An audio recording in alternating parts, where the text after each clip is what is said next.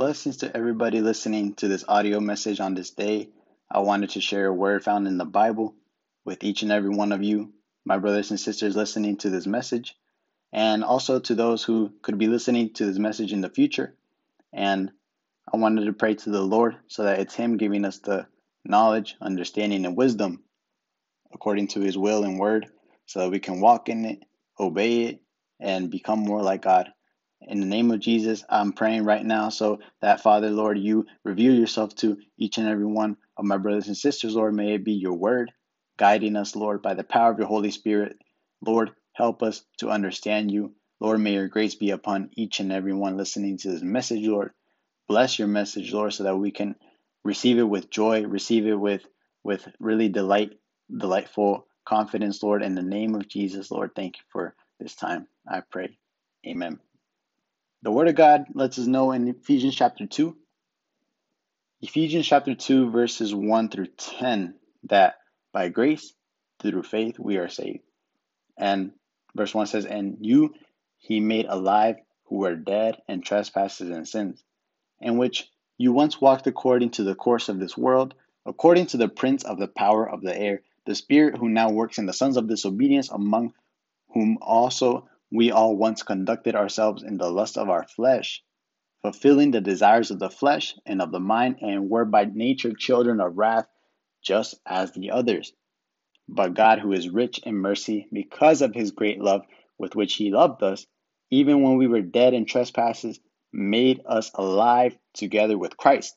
By grace you have been saved, and raised us up together and made us sit together in the heavenly places in Christ Jesus, that in the ages to come he might show the exceeding riches of his grace in his kindness toward us in Christ Jesus.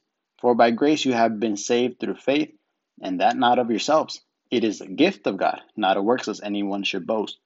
For we are his workmanship, created in Christ Jesus for good works, which God prepared beforehand that we should walk in them." Now it's important to note that God has saved us through grace, through faith.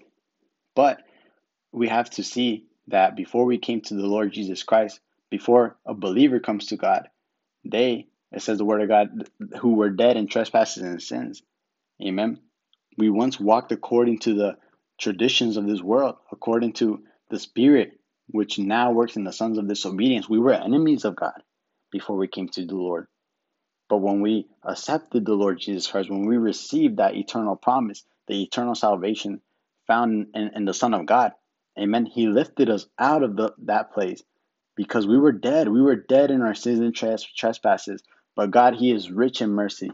And because of that abundance of mercy that he had, amen, that great love he had for us, even when we were dead, says the word of God, made us alive together with Christ. So this is why, by God's grace, we have been saved. Now, it is important to have faith in the Lord, of course. Amen. And we recognize that.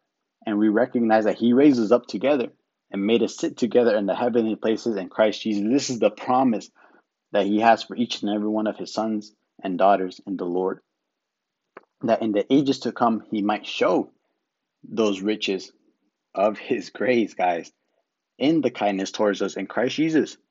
And it says that this is not of us. It is a gift of God. This is the marvelous gift of God towards each and every one of us that have received the Lord Jesus Christ as Savior and Lord. And even before God founded the world, amen, he prepared good works for us to walk in them, says verse 10. I wanted to share this message that God is rich in mercy, and that you may all rejoice in the word of God and in his mercies, because his mercies are new every morning, and they are eternal. So if it's of high importance for you to receive this message, please share it with your friends, your families, with peers, relatives. It'll be a blessing for the word of God to be spread. In the mighty name of Jesus, thank you all who are listening. Amen.